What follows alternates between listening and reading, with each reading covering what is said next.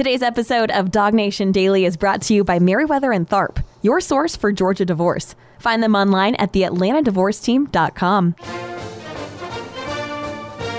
Presented by DogNation.com. This is Dog Nation Daily, the daily podcast for Georgia Bulldogs fans. Here's your host, Brandon Adams. I got a tweet, I think it was yesterday, from somebody who said, BA, I enjoy the show, but would it be possible if we stopped talking so much about who's going to be taken off the Georgia roster in the 2022 draft? We have done a lot of that over the course of the last few days, and the good news for that tweeter or anybody else, we are now ready to talk about some different things here on the show as we kind of look at what is at stake for Georgia for the upcoming season and what it's going to take to be able to get all of that done for UGA. And obviously, there remain a couple of pretty significant and unanswered questions that kind of float over the surface here. One of those, is the situation in the secondary. Now, obviously, the NFL draft does greatly influence that because you had guys leaving for the draft. Eric Stokes became a first-round pick. Tyson Campbell was taken number 33 overall. You lost safety Richard LeCounte to the NFL. DJ Daniels on his way to the next phase of his football life, trying to make an NFL roster.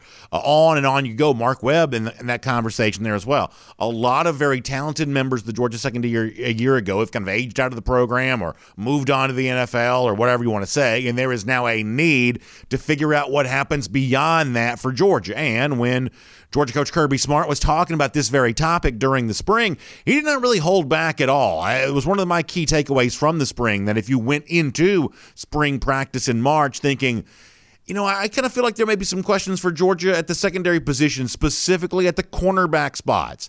There was really nothing that happened during spring, or maybe more importantly, nothing that was ever said by any player or a coach that would do anything to change your mind about that. It was obviously treated as a substantial issue, one that needed to be paid attention to. In fact, let me let you hear Kirby Smart really kind of pulling no punches in terms of his obvious, respect for just how big of an issue this is potentially for Georgia here this season. Kirby Smart from March. Take a listen to this.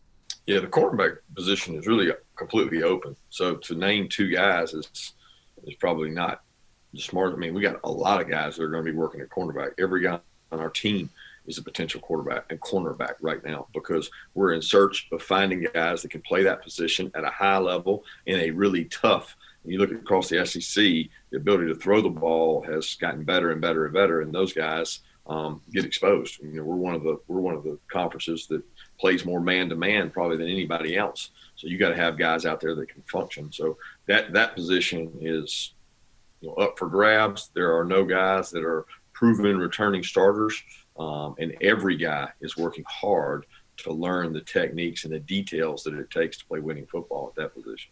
One of the things you've heard me say on recent shows, certainly in the past, is that when I look at that issue for Georgia and compare it to, say, another issue that kind of comes up in the show from time to time with what's happening with Georgia's offensive line, one of the things that I have said is that I might have a little more confidence in Georgia's ability to kind of figure out who its extra starters are along the offensive line, figuring out that five best. Might have a little bit more confidence about Georgia's ability to do that because there is some experience that Georgia can lean on. And if you're going to compare that and isolate it to just cornerbacks, because if you talk about the secondary overall, then there's obviously experience with Lewis Cine and now Chris Smith there at the safety position. But in terms of just isolating the cornerbacks, there isn't quite as much experience to lean on there. There are guys who've been in the program for a while, like Amir Speed or Latavius Brini, and depending on how much cornerback Brini plays, they'll have a chance to do something there. But overall, the cornerback situation for Georgia, what makes it a little more challenging is it's a position that I've come to believe that experience matters at, and obviously Georgia just has a little less of that experience there than it does in some other places. But that does not mean that the situation is sort of doom and gloom and there's no positive outlook for the Georgia cornerback situation whatsoever, nor does it mean that Georgia eventually can't have some emphatic answers there and have some very impressive play coming from the Georgia cornerback spot. There's still a chance that's true, whether it's reaching to the transfer portal and bringing someone in, something that might still happen, or whether it's leaning on some of the talent that exist in the program already, even at the cornerback spot. And that's what really matters here. While Georgia is minus the experience that is valuable at the cornerback position, it has the kind of talent that obviously still makes it the envy of so much of the rest of the country. And an example that kind of proves that point, Chris Hummer, a good writer for 24/7 Sports, was writing a piece the other day about the redshirt freshmen for 2021 around the country, not just in the SEC or certainly not just on the Georgia roster, but around the country, who ought to be getting some attention, who we shouldn't forget about. Sometimes we have a tendency to kind of move off those guys, after they've been on campus for a year and start thinking about the incoming freshmen for the upcoming year. But oftentimes, the biggest impact on a roster sometimes is made by your redshirt freshmen, guys who've been in the program, but maybe haven't, gotten their, I guess, full taste of experience as of yet. And on Hummer's list at 24/7 Sports of the redshirt freshmen that he could see making a gigantic impact, he mentions a couple of Georgia names, both of them cornerbacks, Keely Ringo and Jalen Kimber. Now, he lumps them together, and in the write-up on both Kimber and Ringo, I love the way that Hummer sums this up there at the end. He says, there's little telling at this point who will end up starting for Georgia next season at those cornerback positions, whether it's young guys like Ringo Kimber. Obviously, got like Amir Speed in that conversation there as well. But in terms of these redshirt freshmen, Jalen Kimber, Keely Ringo, two big-time signees from the class of 2020, he says, either way, both have immensely high cornerback ceilings and could emerge as impact players this year. Good stuff there, Chris Hummer, 24/7 Sports. I love that kind of money phrase there. Immensely high cornerback ceilings, high ceilings to potentially be top-end performers. Maybe you see some of that from an impact from these guys here this year. And obviously, if you're a Georgia fan and you're concerned about that cornerback spot, hearing things like that, maybe it makes you feel a little bit better. But there's actually a larger point on all of this that I want to make. And over the years, I've kind of said this a lot, and I will probably keep saying a lot in the years to come. This is just kind of the philosophy that I operate on. So Georgia will probably end up leaning on one of these two guys to eventually be a starting cornerback at some point in time this year, if not from the very beginning of the season. And at that point in time, Georgia fans are kind of left to hope, well, that guy ends up getting it done. There is seemingly some buzz around the program from time to time. I know Mike Griffith mentioned this yesterday, that maybe Kimber is ahead of Ringo right now. I don't know if that's true or not, but sometimes it feels like you hear a little bit of that buzz. But ultimately, the fan looks at Kimber, looks at Ringo, the two guys that get the praise there from 24/7 Sports, and they say, well, which guy is the one that you really can lean on here for this upcoming 2021 season? Will it be Keely Ringo? Will it be Jalen Kimber? And my very honest answer to that question is I don't know.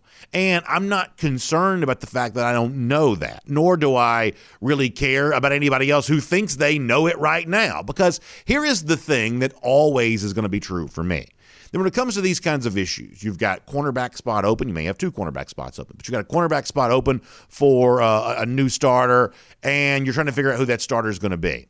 In issues like this, when you're trying to answer questions like that, for me, numbers are always more important than names. In other words, a collection of players, a number of players who could potentially emerge as a starter for a spot, putting faith and trust in that, to me, is always going to be more valuable than putting some sort of level of faith and trust in some player that I'm sure is going to be a knock it out of the park, grand slam, home run, can't miss prospect. Because the fact of the matter is, no matter who is the one that's doing the evaluating, whether it be NFL GMs for the NFL draft or the experts in the recruiting industry who kind of rate these players, when it comes to an individual evaluation of an individual player, those evaluations are going to be, wrong as often as they are right. They are going to have about a 50-50 batting average, and there's just loads and loads of data that support that to be true.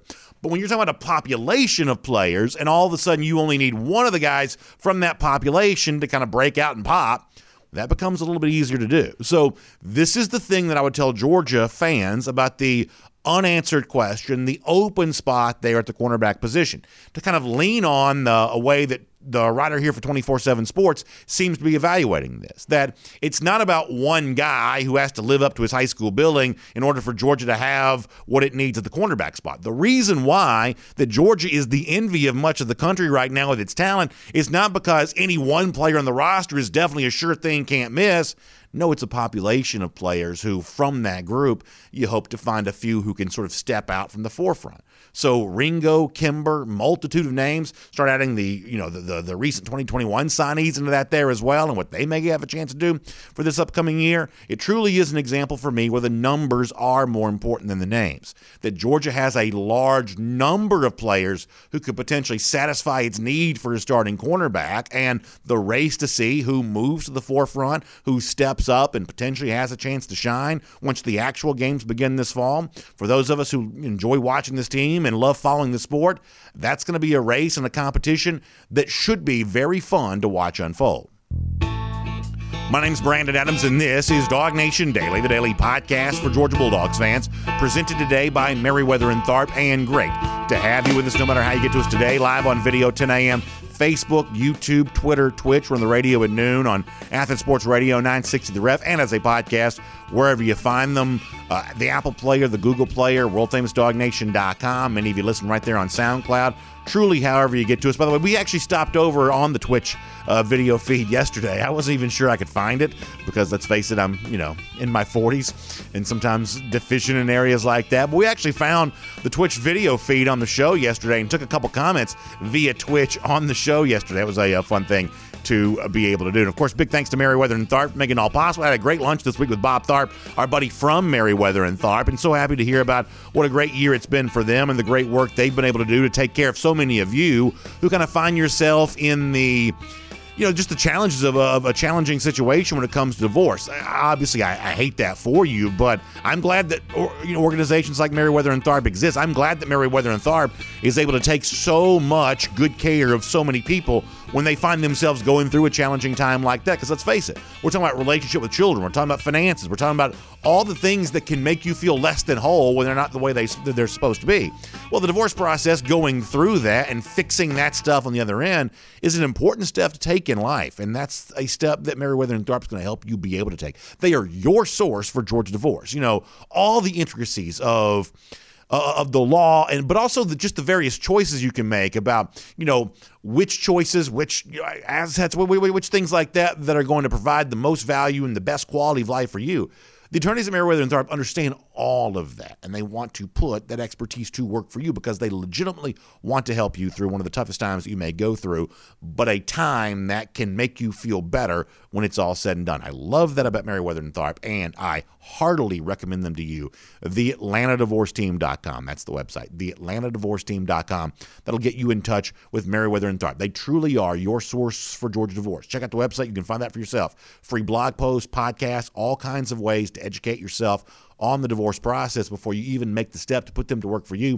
But when you take that step, they will be a tireless advocate on your side. I can promise you that. Check them out today, TheAtlantaDivorceTeam.com. All right, before we get Terrence Edwards and talk some Georgia football with the great former wide receiver, I don't want to go around the doghouse in our program today, and what a great edition of Before the Hedges presented by Kroger it was last night with Dog Nation recruiting insider Jeff Sentell, who had a special guest stop by to visit with him, and that was 2022 tight end Oscar Delp, one of the real names to know in the state of Georgia for this upcoming recruiting cycle out of West Forsyth High School, and a target that's obviously on the mind of many Georgia fans there as well. Long-standing relationship with Georgia quarterback commit Gunnar Stockton. A lot of Dog fans kind of feel like that maybe Georgia's got the inside track on Delp. That remains to be seen. He's obviously looking forward to taking some visits, but there's one particular piece of audio I want to share with you from Oscar in his interview with Jeff last night in hopes that you'll go back and check out the full thing for yourself a little bit later on. And it actually leads me to a point that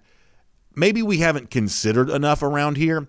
On this show a lot, and this kind of even goes beyond Delp, but on this show a lot, we talk about who are those Georgia assistants who are really getting it done on the recruiting trail. And you've heard me tout Trey Scott, for instance, a lot lately. Last couple of recruiting cycles, I don't know that anyone's recruiting defensive linemen any better than Trey Scott is. I think he's one of the real rising stars on this list of Georgia assistants. And I've been impressed with the way that Matt Luke has slid in place of Sam Pittman, one of the most respected offensive line coaches in the world, now head coach at Arkansas. But I think you would have to say that Georgia's offensive line recruiting has not really skipped a beat in the absence of Sam Pittman. Look at the wins that Matt Luke has collected. Very, very impressive in its own right there. Obviously, there are well-established names like Dan Lanning, and on you could go, what Dale McGee has done with running backs, and you could just be very impressed with a lot of these guys. However, when you listen to a guy like Oscar Delp talk, you sort of get the impression that maybe someone like me has not done a good enough job of talking about the recruiting work that Todd Hartley, the Georgia tight ends coach, is doing. And let's face it, this matters, right? Because running concurrent to the discussion about Georgia's tight end recruiting is the idea that Georgia fans want to see the tight ends used more on the field. And you think, well, what about the role for Darnell Washington, or continued role for John Fitzpatrick, or you start talking about what you hope to see from Brock Bowers. And part of the reason why we may be at the forefront of seeing Georgia use tight ends more on the field in 2021 is simply because Georgia has recruited that position so well over the last couple of cycles. Guys like Washington and Bowers have the potential to be future stars. The program was probably already pretty deep at the tight end position even before they arrived there. And all of a sudden you start thinking about future recruiting classes. Oscar Delp, who's also kind of a seasoned pass catcher even as a high school player, potentially following the footsteps of all of that, you realize, wow, it's only one position. You're only playing, at the most two of these guys in the field at one point in time. But actually, Todd Hartley is really kind of getting it done there as a recruiter there as well. Maybe we ought to give him a little more credit on a show like this. So this is our kind of chance to do that, because listen here to Delp talking about Hartley, and the other Georgia coaches are obviously in relationship with him.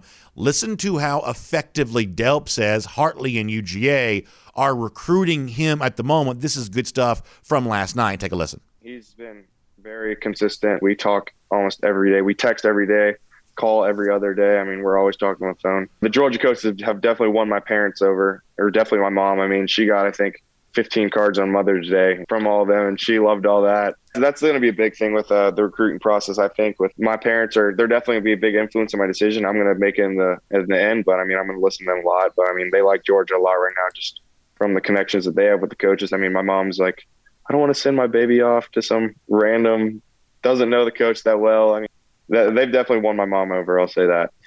There are a couple of things that come to mind for me from that clip from Oscar Delp right there. First of all, as I said before, I think Hartley's credentials, the consistent way in which he stays in contact with Delp, making Delp feel loved by Georgia, making Delp's family feel loved by Georgia, obviously sets him up as one of the real ace recruiters on the staff. And that Delp relationship and the recent tight end signings for Georgia would certainly give you reinforcement on that belief. Here's the other thing, too.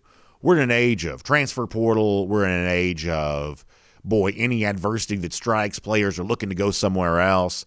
I have a hard time believing that players who have families who feel as connected to the school as Delp says that his family already feels with Georgia, if Delp were to come to UGA, if he were to sign with UGA, doesn't that kind of feel like the kind of player who may then also kind of be in there for the long haul there as well? This isn't gimmick recruiting. This isn't, hey, come here because we're the hot thing on the block here for 5 minutes. Come get your 15 minutes of fame here at a program like this. No, this is something that with a little more substance to it than that. Something that grows a little more roots there than that. These are coaches who stay in continuous contact and develop those strong relationships with not just the player but the family there as well.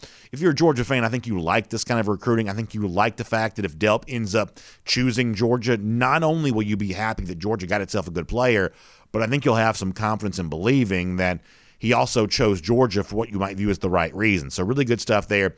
You should check out the entirety of the interview. Jeff Sentell, the Dog Nation YouTube page, a great place to go for that. The edition of Before the Hedges presented by Kroger there last night. That's also available as a podcast there as well. So you can check all of that out today. Let me also say this before we talk to Terrence Edwards here in just a moment, that there is still some opportunity, although these tickets are going fast, some opportunity for you to be with us for the big event next Friday. That's May 21st, our Dog Nation Days of Summer event at the Battery Atlanta and at Truist Park. This is going to be an incredible time. It's going to start at 4 p.m. there that day. We're going to have kind of a traditional Dog Nation meet and greet. We'll do the Q&A stuff. A lot of the Dog Nation team going to be on hand for that. We're going to do that there at the Terrapin Tap Room, which is right next to Truist Park. And we'll, as I said before, we'll take some questions. We'll talk some Georgia football. This is really our first public event, getting out together to be with all of you, our Dog Nation community.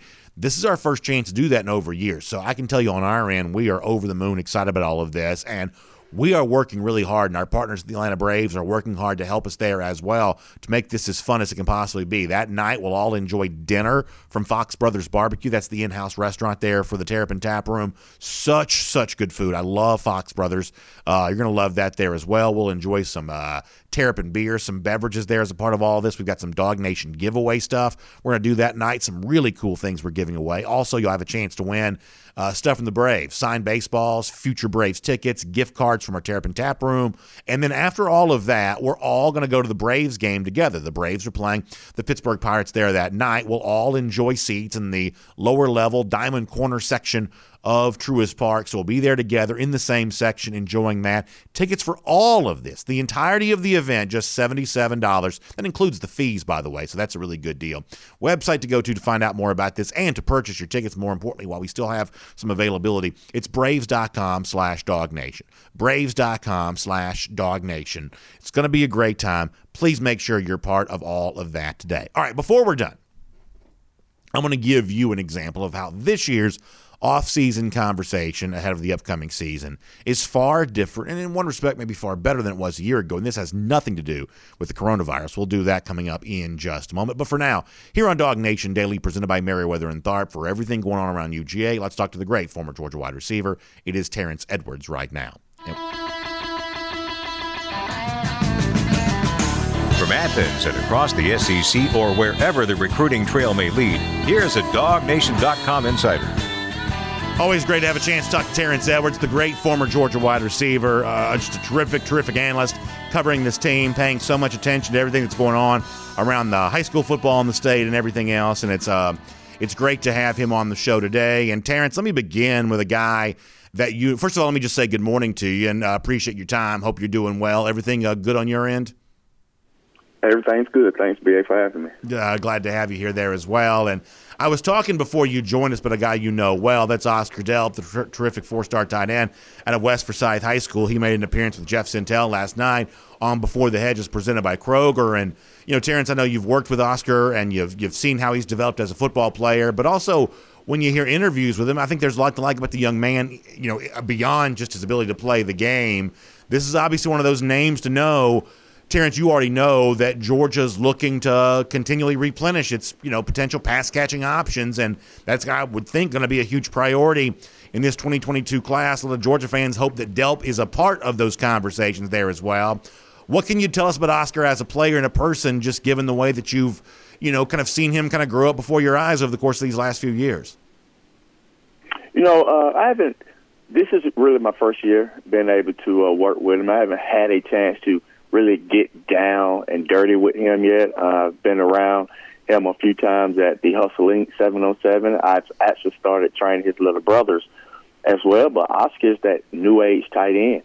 He really put you in the mind of the tight end we got from California this year.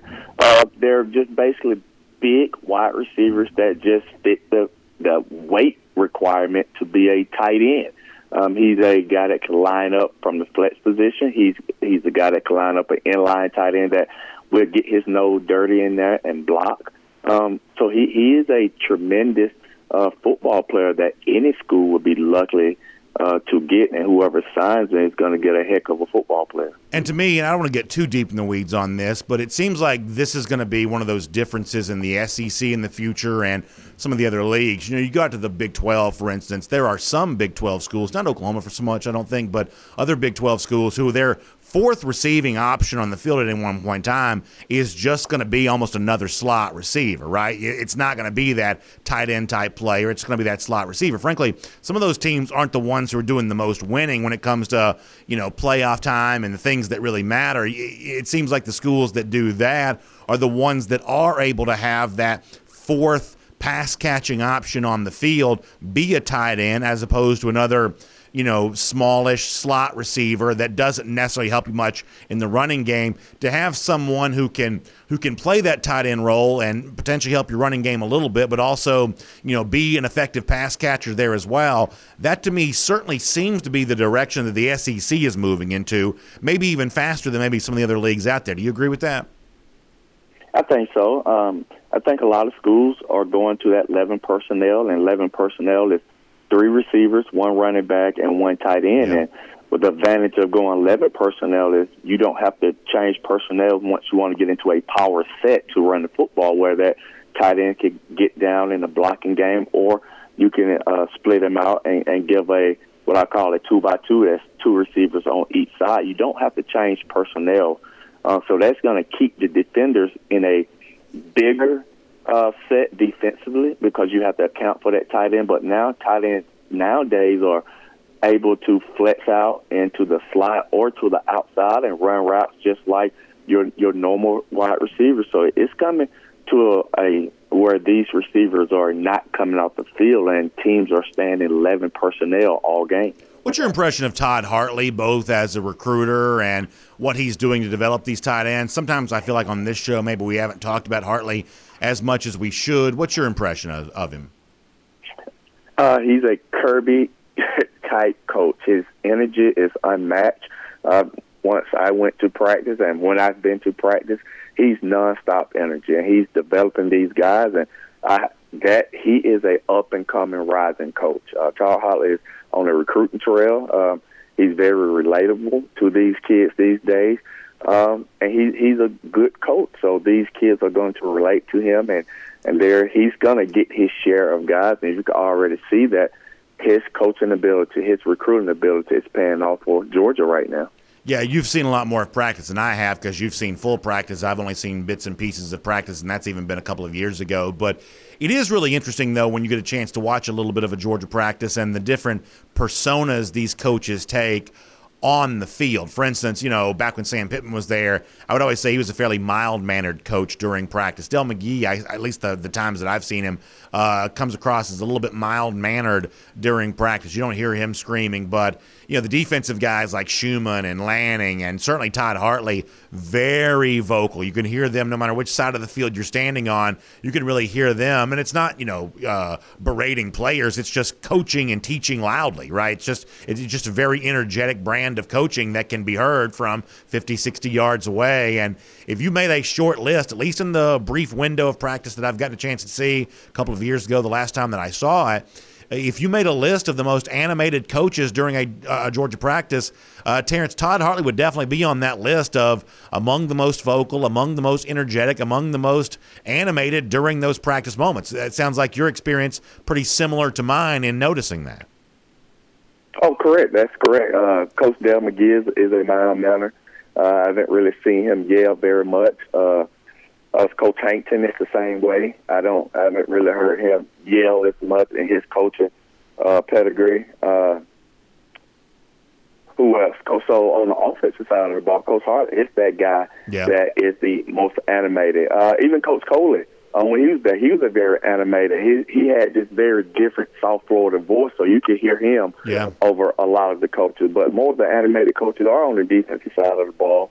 I always say you got to be a little crazy to play defense, to come up to hit a man, another grown man, or another man, period, full speed. So you got to be a little crazy. So those coaches on that side of the ball has to be a little bit more animated than I say the offensive side. But, it's different coaching styles, and they all work and mesh together at Georgia. What do you think? We talked about the cornerback position before you joined us, and obviously that continues to be a big unanswered question for UGA, but there are no doubt some talented guys there. Jalen Kimber, Keely Ringo, 2 of those guys have now been on campus for a year, earning a little bit of attention here. 24/7 Sports wrote them up a little bit, and I'm left to believe that between the 2 of them, you have a really good chance of finding a guy that can really emerge. And obviously you'd love to have a 4-year starter over there. Sometimes that's not what you have. But if Georgia ends up having to lean on one of those very talented young players, the chances of at least one of them having a good year, I still think are probably pretty good. What do you make of Kimber and Ringo, and what's your outlook for them here this fall? I've just been able to see those guys personally. I can start with Ringo. He is as advertised. I mean, being 6'2" and can run. Now we just got to see him in game action. I mean, just think about Tyson Campbell, just with all the measurables that you're looking for in a defensive back, and then with Jalen coming in as probably not as heralded as Ringo, but he is one of those guys that I've been looking at for 2 years now that I keep talking about, that I think he's going to have a great career. He's very solid in his transition in and out of breaks as a defensive back. He's very smart, and he's athletic. I don't think anyone gives him credit for his athletic ability as they do Ringo. So I think we're going to have two young, talented, but inexperienced guys on the corner. That's why I think I miss the guy that he's been around the program. He understands college football. He's going to help. But I think that we're very, very young, but very, very talented in the back end, especially the cornerback position. So I have to show our video audience this before we let you go here today. Some very interesting social media activity here, and I'm going to try to see if I can decipher what's going on here in some photos shared by Andre Craig, very impressive prospect for the class of 2023. Looks to me, Terrence, like these photos, is that the legendary former Georgia wide receiver getting involved himself, still in the bubble there? Terrence, were you out there catching passes, showing those young guys how it's done here? No, what we was doing there, so we always end the session with a deep ball where guys always want to go deep, but a lot of guys don't really understand how to catch deep balls. Sure. We always end session with that, and then we end the last 4 throws for the quarterbacks have to be hole shots. So I'm playing a cover 2 cloud corner, and those guys have to get the ball over me into that hole. So yesterday I got me 2 picks yesterday. I took them to the house. I love to hear that. See, that's what you like. Every now and then, it's important for the coaches, the ex-players, to show these young guys they still have it, right? I mean, we got to make sure we keep these young guys respecting their elders around here, don't we? Oh, most definitely. I have to show that. You can go Google me and look at my numbers, but I'm gonna just show you I'm still able to get out there and catch the football and move around. I'm just so happy and grateful that I did play this sport for a long time, and I'm able to still get out there and run around with them. So I'm grateful that I didn't have any major injuries that want to allow me to move around. And still at 42, I still can get up and go catch the football. Yeah, that's a nice thing to be able to know. Hey, Terrence, on a serious note, for folks who want to be a part of that bubble work and get in there and get trained up and learn how to catch those deep balls, learn how to go over the middle and everything that pass catchers have to do here at this level of play, how can folks get in touch with you? You can find me on all social media. That's Instagram, Twitter, and Facebook, Terrence Edwards Wide Receiver Academy. Terrence, it is really good to have you on Dog Nation Daily, presented by Merriweather and Tharp. So much fun to hear your analysis, and I look forward to getting a chance to talk to you soon.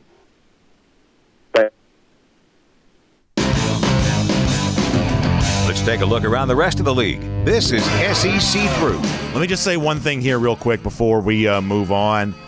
Terrence is like the nicest guy in the world, and he would never, get into it with anybody. But you can talk about one of the great, retorts of all time. If anybody ever is doubting you or anything like that, did you hear what he said there a moment ago? He said, listen, you can Google my numbers. There is no better response to anybody who wants to talk trash to you than to just casually say, Google my numbers. And listen, those stats at the University of Georgia certainly back all that up. That is a very, very nice way to shut up any kind of, back and forth that may be going on. Listen, Google my numbers and get back to me. I love that from Terrence Edwards right there. That is a lot of fun. We got a lot we want to do here for our SEC Through. Also, before we do that, I want to tell you about the Finish Long drink here for a moment. This is going to be such a cool thing for you to know all about as we head towards the spring and the summer. And a lot of you have been hearing me tell you about this over the course of the last week or so, and you've reached out to say that you've tried this there yourself. The people that I've introduced this to in my life have loved this there, too. It's the Finish Long drink. It comes, obviously, from Finland. Back when the summer games were in Helsinki, I think back in the 1950s or something like that. So the drink was essentially invented then and enjoyed there, and then it's kind of migrated its way over to the United States. I think it came to the United States around 2018 or so, and the good news is now it's in the state of Georgia there as well. And in fact, it's really a lot of the places are around my house. It's big in Athens right now. A lot of the bars there. The young folks are enjoying that. A lot of golf courses around where I live kind of enjoyed that there too. Some of the beverage stores there as well. And really, it just seems like one of those things that everybody seems to love because it comes ready to drink right out of the can, whether you get the original, which comes in the blue can that has kind of like the citrus flavor. It's almost like hints of grapefruit. You kind of have that sort of gin kick to it all. You've got the stronger version that comes in the black can. You've got the Finish Long Drink Zero, which obviously 0 calorie. That's a really cool thing all the way around. There's a cranberry flavor there as well. There's a lot of different flavors, a lot of different choices, ready to drink right out of the can. So when you want something that tastes good and enjoyable, that's got the strong liquor kick that kind of goes along with that, but great flavor there as well. This is easy to drink, fun to enjoy. It's going to be a great time. You're outside a lot in the spring and the summer. I can promise this goes great with that. Check them out online. It's thelongdrink.com. That's the website. Thelongdrink.com. That's the website. You can find out more about that as we head through the spring and the summer. The Finished Long Drink, I can promise you that's going to be going with me wherever I'm going here as we head through the spring and the summer. All right, let me roll through here. SEC through, kind of a lot going on. I mentioned off the top of the program kind of an interesting piece of 24/7 Sports talking about Jalen Kimber, Keely Ringo. There were a couple of other SEC names in that story that I thought were at least worth mentioning. DeMarcus Bowman from Florida, the Clemson running back, kind of coming in here. He gets a little talk there with what's going on there at Florida. That's his new home there. But also Marshawn Lloyd from South Carolina. And this, to me, is a little bit more interesting in the case of Lloyd, because Lloyd obviously dealt with injury a year ago. And even in the absence of Lloyd, South Carolina actually became a much better rushing team than they had been in previous years. That had actually been the knock on the Gamecocks there for a while. And the one impact that Mike Bobo was able to make a year ago, and I would say at this stage of his career, Bobo has become known as a fairly conservative offensive coordinator, but one of the things that he's become known for is being able to run the football. Last year, they did that. Probably went to Luke Doty at starting quarterback a little too late in the year, but that's kind of water under the bridge, whatever you want to say about that. But even in the absence of Lloyd, who was hurt for most of the year last year, Gamecocks became better at running the football. Now you add Lloyd back in the mix there. You kind of wonder, for a Shane Beamer program in search of some sort of identity, leaning on Lloyd, leaning on the success they had in the running game a year ago, does that become something that South Carolina is able to do? I'm probably paying fairly close attention to that. You see where Tyreek Johnson is entering the transfer portal, former five-star signee at Ohio State, has not really been a huge factor. This from a guy from the class of 2018. Georgia was involved in his recruitment at the time. I don't really get the impression, Georgia's already added a Tyke Smith, someone who kind of occupies that potential safety role. And frankly, Georgia's got what you think of as starting safeties already. Georgia, I would say, needs cornerbacks right now. That is not really what Tyreek Johnson is, at least not really what I think of him as. I think of him more as a safety. But I would think there is a very good chance, you even hear some rumblings about other SEC teams involved here, Tyreek Johnson being back on the open market will probably impact some SEC team. You're going to hear SEC teams prominently mentioned in his recruitment. My personal guess is this does not end up being one of those guys that Georgia goes after, but every time a defensive back does show up, we will probably be paying, fairly close attention to some of those names. A couple other things here real quick. I did see where TJ Finley, I think it was 24/7 Sports that had this as well, TJ Finley, quarterback, leaving LSU. It sounds like other SEC teams are kind of in the mix for him potentially. I guess even Auburn has shown up here. And some people obviously will kind of wonder, well, could Finley come in there and, potentially take that job away from a Bo Nix or something like that? Maybe he could. I don't know. I think this is more for me, though, if Finley were to go to Auburn. No indication right now that he would, but it seems like Auburn is kind of showing up in some of these early days of the Finley discussion upon him leaving LSU. To me, this kind of comes down to the fact that Auburn right now just does not have a lot of quarterbacks in its program. I mean, I follow the league pretty closely. I'm not even sure I could tell you who Auburn's backup quarterback beyond Nix even is right now. They've obviously lost guys like Joey Gatewood and Malik Willis, now famously at Liberty. This program's had some attrition at that quarterback position over the course of the last few years. So as you hope, if you're an Auburn fan, as you hope for big things from Nix, you're kind of left to wonder, well, if it's not Nix, then who is it really? It's one of the reasons why I think they'll also lean heavily on their running game this year with Hank Bigsby, because this is a program that, lost a lot of receivers, kind of an uncertain situation at quarterback beyond Bo Nix, who himself has no share of doubters right now. But maybe TJ Finley, who did play some for LSU a year ago when he played, actually, at moments anyway, played okay. Maybe Finley could end up being an answer there. It sounds like based on some of the stuff you've seen from Finley, he'd like to stay in the SEC if he could. So we'll see if that indeed happens. I saw some interesting quotes from Josh Heupel recently, the Tennessee coach, who made an appearance on one of the Outkick the Coverage shows. And the question that came up was the feeling that exists about Tennessee fans who've just grown very impatient. And a lot of you know that I'm not a huge believer at Heupel in Tennessee. I don't think this was a very good hire. I think that Heupel is too inexperienced to handle the very, very serious issues that exist around the Tennessee program. But even someone like me, who's more than a little bit skeptical of Heupel, I actually like the answer he gave to this question. He talked about his time in Oklahoma. Heupel was a great quarterback, national championship winning quarterback with the Sooners. But when he arrived at Oklahoma, prior to that, they hadn't been to a bowl game, he said, in like 5 years. You may remember like the John Blake era, predating the Bob Stoops era there, where Oklahoma really had kind of fallen on hard times. And the obvious analogy is that, Oklahoma, power program, people think of Tennessee still as a power program, that if Oklahoma could resurrect itself, why couldn't Tennessee? And I used to kind of roll my eyes about stuff like that because of the geographic disadvantage that Tennessee kind of finds itself in. I sort of wondered if it was still capable of recruiting at a level at which could produce championships. And I know Georgia fans don't want to hear this, but this is my honest belief, is that now I'm a little less likely to say Tennessee can never be good again because so many programs do recruit nationally now that why couldn't Tennessee kind of get back involved in that again? I think the issue, though, is the long road back towards respectability you have to go through. I don't think it's an impossible journey. I think Tennessee could be good again, but, man, it's important to acknowledge just how far away from it they are right now. So I don't believe in Heupel, but I did not mind the quotes that he gave yesterday. I actually thought that was kind of interesting. And then one more very quick SEC through story here for a moment. We have talked about the situation at South Carolina, the weird political battle that the university president, Bob Caslen, found himself in. At one point in time, feuding with Darla Moore, the most high-profile booster, I would say, for the university. He's always been unpopular with the staff, the professors, whatnot, because his background not quite as erudite and academic as they wish that it would have been. Well, he's now resigned. The commencement address that he gave over the weekend, I think, will be remembered as one of the worst speeches ever given. He accidentally called the University of South Carolina the University of California, which is weird. It was later found out that he plagiarized part of the speech, and he has now been forced to resign. This is a very distinguished guy who was at West Point.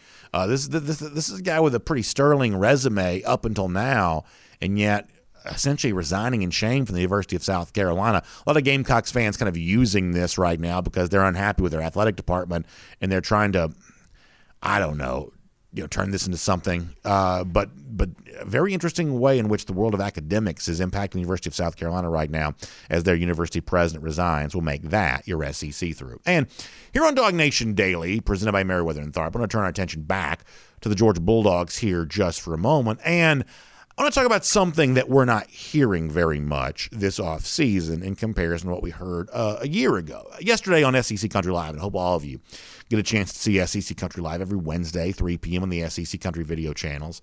I talked about an anonymous assistant coach who was quoted in an article at Saturday Down South talking up what he thought was going to be a better year for the Florida defense. Because, Florida defense, had its issues with getting blown out by Oklahoma in the bowl game, gave a bunch of points to Alabama in the SEC championship game, even though the offense helped keep it close, gave up too many points against LSU and kind of the embarrassing, regular season finale loss there. So the Florida defense has been under a lot of criticism. In fact, there are a lot of Gators fans who did not want Todd Grantham to come back for 2021, but he is, and kind of a contrarian piece, at least a little bit at Saturday Down South, of some belief that the defense for the Gators is going to be better this year. Let me quickly read what the anonymous coach said at SDS here this week. He says about Florida, they're going to be much better up front. Gators brought in all those tackles, and the young guy, Javon Dexter, is a problem. They'll be tough to run on this time, and watch how much better the linebackers are. That's a SEC assistant coach is quoted by Saturday Down South. And listen, maybe that ends up being true, maybe it doesn't. Obviously, I think most Georgia fans would say Javon Dexter is a very good player, so at least in that sense, they've got that going for them. But my reason for reading that quote from Saturday Down South is, think about how little we're hearing about that kind of stuff this offseason. This has been a very, very quiet offseason around Florida in terms of generating much in the way of buzz one way or another. I mean, if you really listen to the offseason conversation of the SEC right now, thus far it seems to be a lot of this stuff related to how good can Texas A&M be, and based on what Jimbo Fisher said recently, are they a legit threat to Alabama? And that seems to be the offseason conversation right now. There's almost nothing going on with Florida and their ability to repeat and win the SEC East for a second year. And you might be left to say, well, BA, it is the spring and summer. How much college football conversation is even going on at all right now? And so I want to do this just very, very quick. Let me go back to the past. A year ago, almost exactly. These are audio clips that were collected during the March, April, May portion from a year ago, kind of crunched together, this is what was being said about Florida this time a year ago for some context about what's not being said right now. Take a listen to this. I think Florida's definitely a contender this year. The Florida Gators are the team to beat in the SEC East. I look at Florida and I go, it's got to be now. Kyle Trask, possibly the best quarterback in the league. They've got an outstanding quarterback in Kyle Trask, who not enough people talked about this past season and the success he had with Dan Mullen. This has got to be Florida's year because of Kyle Trask, his development. The defense is going to be stout, particularly in the secondary. Florida's going to be better defensively. They have one of the best defensive coordinators in the country. I think Florida's in a prime position to get back to Atlanta in 2020. Now, on the one hand, you might mock that a little bit and say, for all that praise, Florida still lost 4 games, but the kind of the basic text of what's said there is true. Florida did win the SEC East a year ago, so we're not going to mock those predictions from guys like Chris Doering or Jordan Rodgers or Danny Cannell too much, at least in terms of winning the East. They did that a year ago. Georgia may have had its quarterback issues and may have been banged up and injured, and they may have had, a laundry list of excuses, but facts are facts. Florida did win the SEC East. So I don't play that montage to mock the media who predicted it or the, Gators for what they did. Even with a 4-loss season, they still won the SEC East, so those predictions, at least to some degree, were accurate. But my point is those were all media comments from relatively well-known, voices that all happened within this same span of time that we're in right now. This happened a year ago. And you're hearing nothing about that right now. Isn't it somewhat interesting that Florida generated more buzz trying to win the East than they are in terms of trying to defend the East and win the SEC East for a second consecutive year? The only takeaway I think you can have here is, and I'm not saying this is a Gatorator, although I do enjoy the idea of this. The only takeaway I can have is there just must not be much of a case to be made for Florida if you don't hear anybody in the media making it whatsoever. And for Georgia, this matters, right? I mean, an easy path in a division, if that's the way it works out to be. And listen, there's also the possibility that maybe Florida's flying under the radar. We've seen under-the-radar division winners before. LSU was probably one of those in 2019. Auburn was probably one of those in 2017. Florida was probably one of those, at least in one of those 2 years, 2016 or maybe 2015. We've seen under-the-radar division winners in this league before, so maybe from a Florida fan's perspective, his team is flying under the radar right now. You at least have to consider that's true.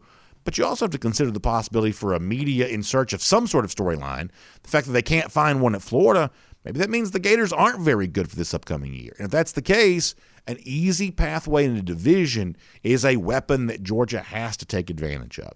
You've got to coast. In 2017, do not discount the value for Georgia that year of knowing that it had that march through the SEC East, winning all those games by at least 2 touchdowns. Did the same thing again in 2018 there as well. That path, when you don't face the potential stumbling block in your division, ought to be the kind of thing that you use to be fresh, ready to go when the real games start to count in December and beyond. So keep that in mind. Right now, ear to the ground. You don't hear much about Florida, and that could be a very good thing for Georgia later on this fall. By the way, speaking of the lousy, stinking Gators around here, we still view that to be Georgia's biggest rival.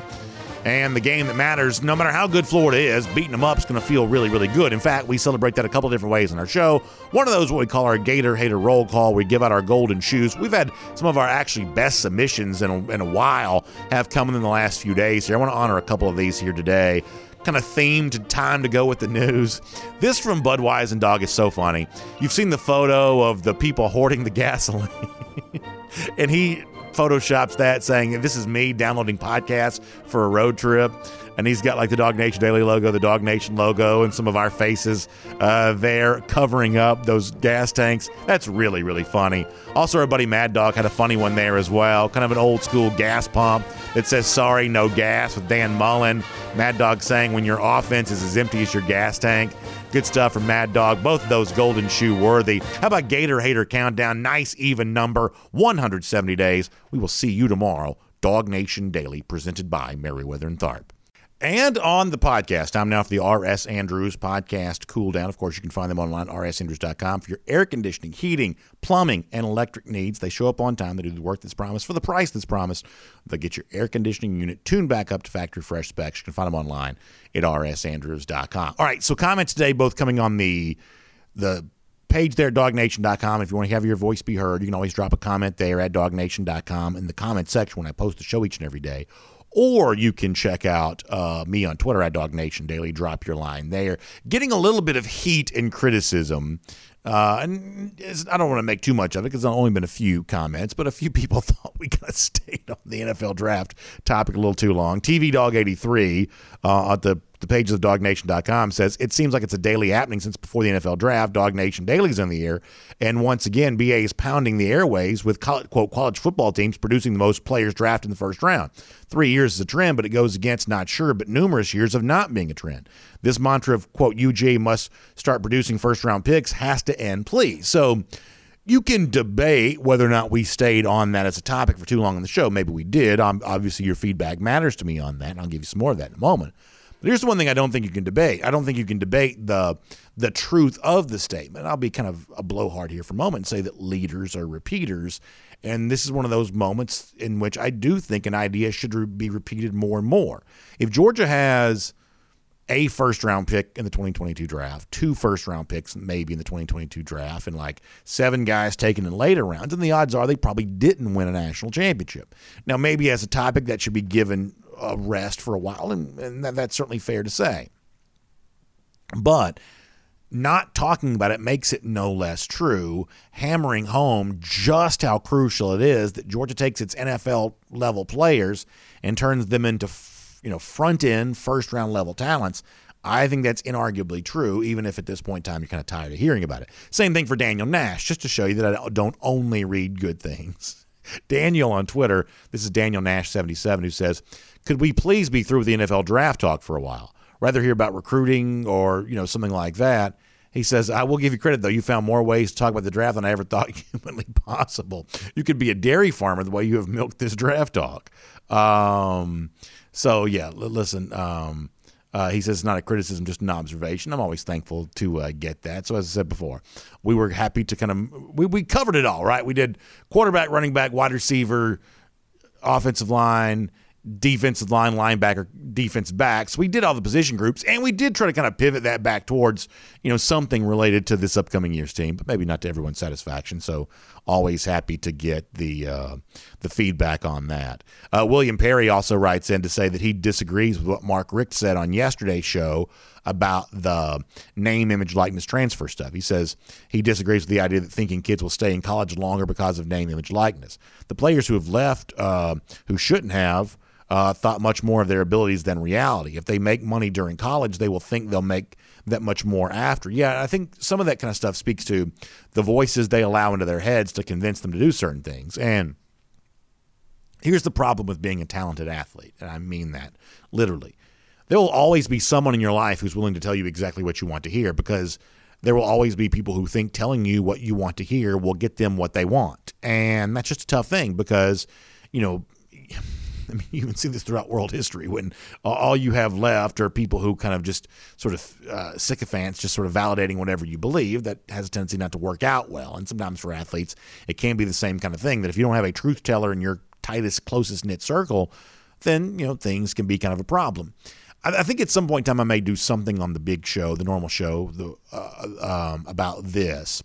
I saw where the Alabama name, image, and likeness law also provides an opportunity for the players to hire an agent to manage their name, image, likeness concerns. And here's the one thing you understand, is that if you make money off your name, image, and likeness, that's not, as I've said a million times, that's not just free money. You've essentially taken a job, right? I mean, you haven't gained for yourself more freedom. You've added for yourself another boss. And I know that can kind of come across as I'm trying to sell against the idea of name, image, likeness stuff. For some players, they will like that.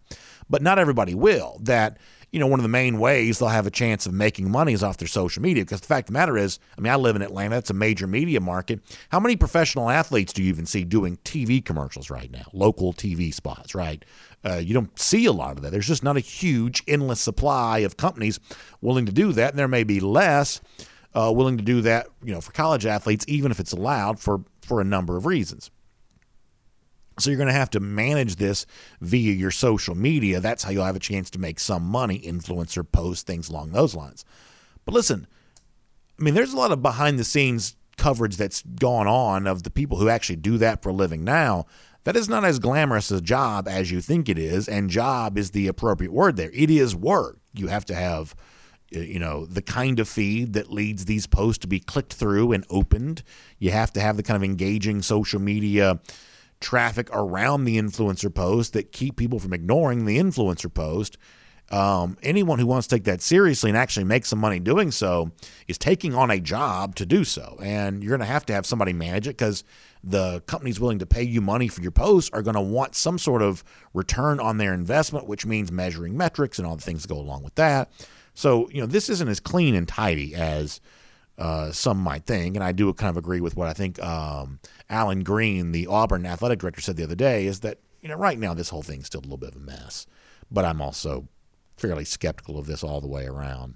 Also, I got a message from Mark Jensen on Twitter, who said, I heard the podcast the other day, and he says he laughed out loud when I spoke of trying not to get the big head. He says, what could possibly make you get a big head? It's a regional podcast about college football, and it tends to mostly be about wide receivers in high school, not big head worthy. So, Mark, thank you for weighing in on that. I was just joking. You should try that sometime there as well. Anything else we want to get to on the program here today? Looking forward to tomorrow's show. A lot of recruiting stuff with Jeff Sentell. We're only really a few days away from what is going to be a very, very busy June when it comes to, Oscar Delp talked about this with the interview last night. A lot of folks taking visits, a lot of folks getting ready for just a big June, filled with visits, the return to normalcy recruiting. That's going to be really fun. We'll start the preview of that with Jeff Sentell tomorrow. I'm looking forward to being able to do that. And, of course, hope all of you find some gasoline, have yourself a good evening.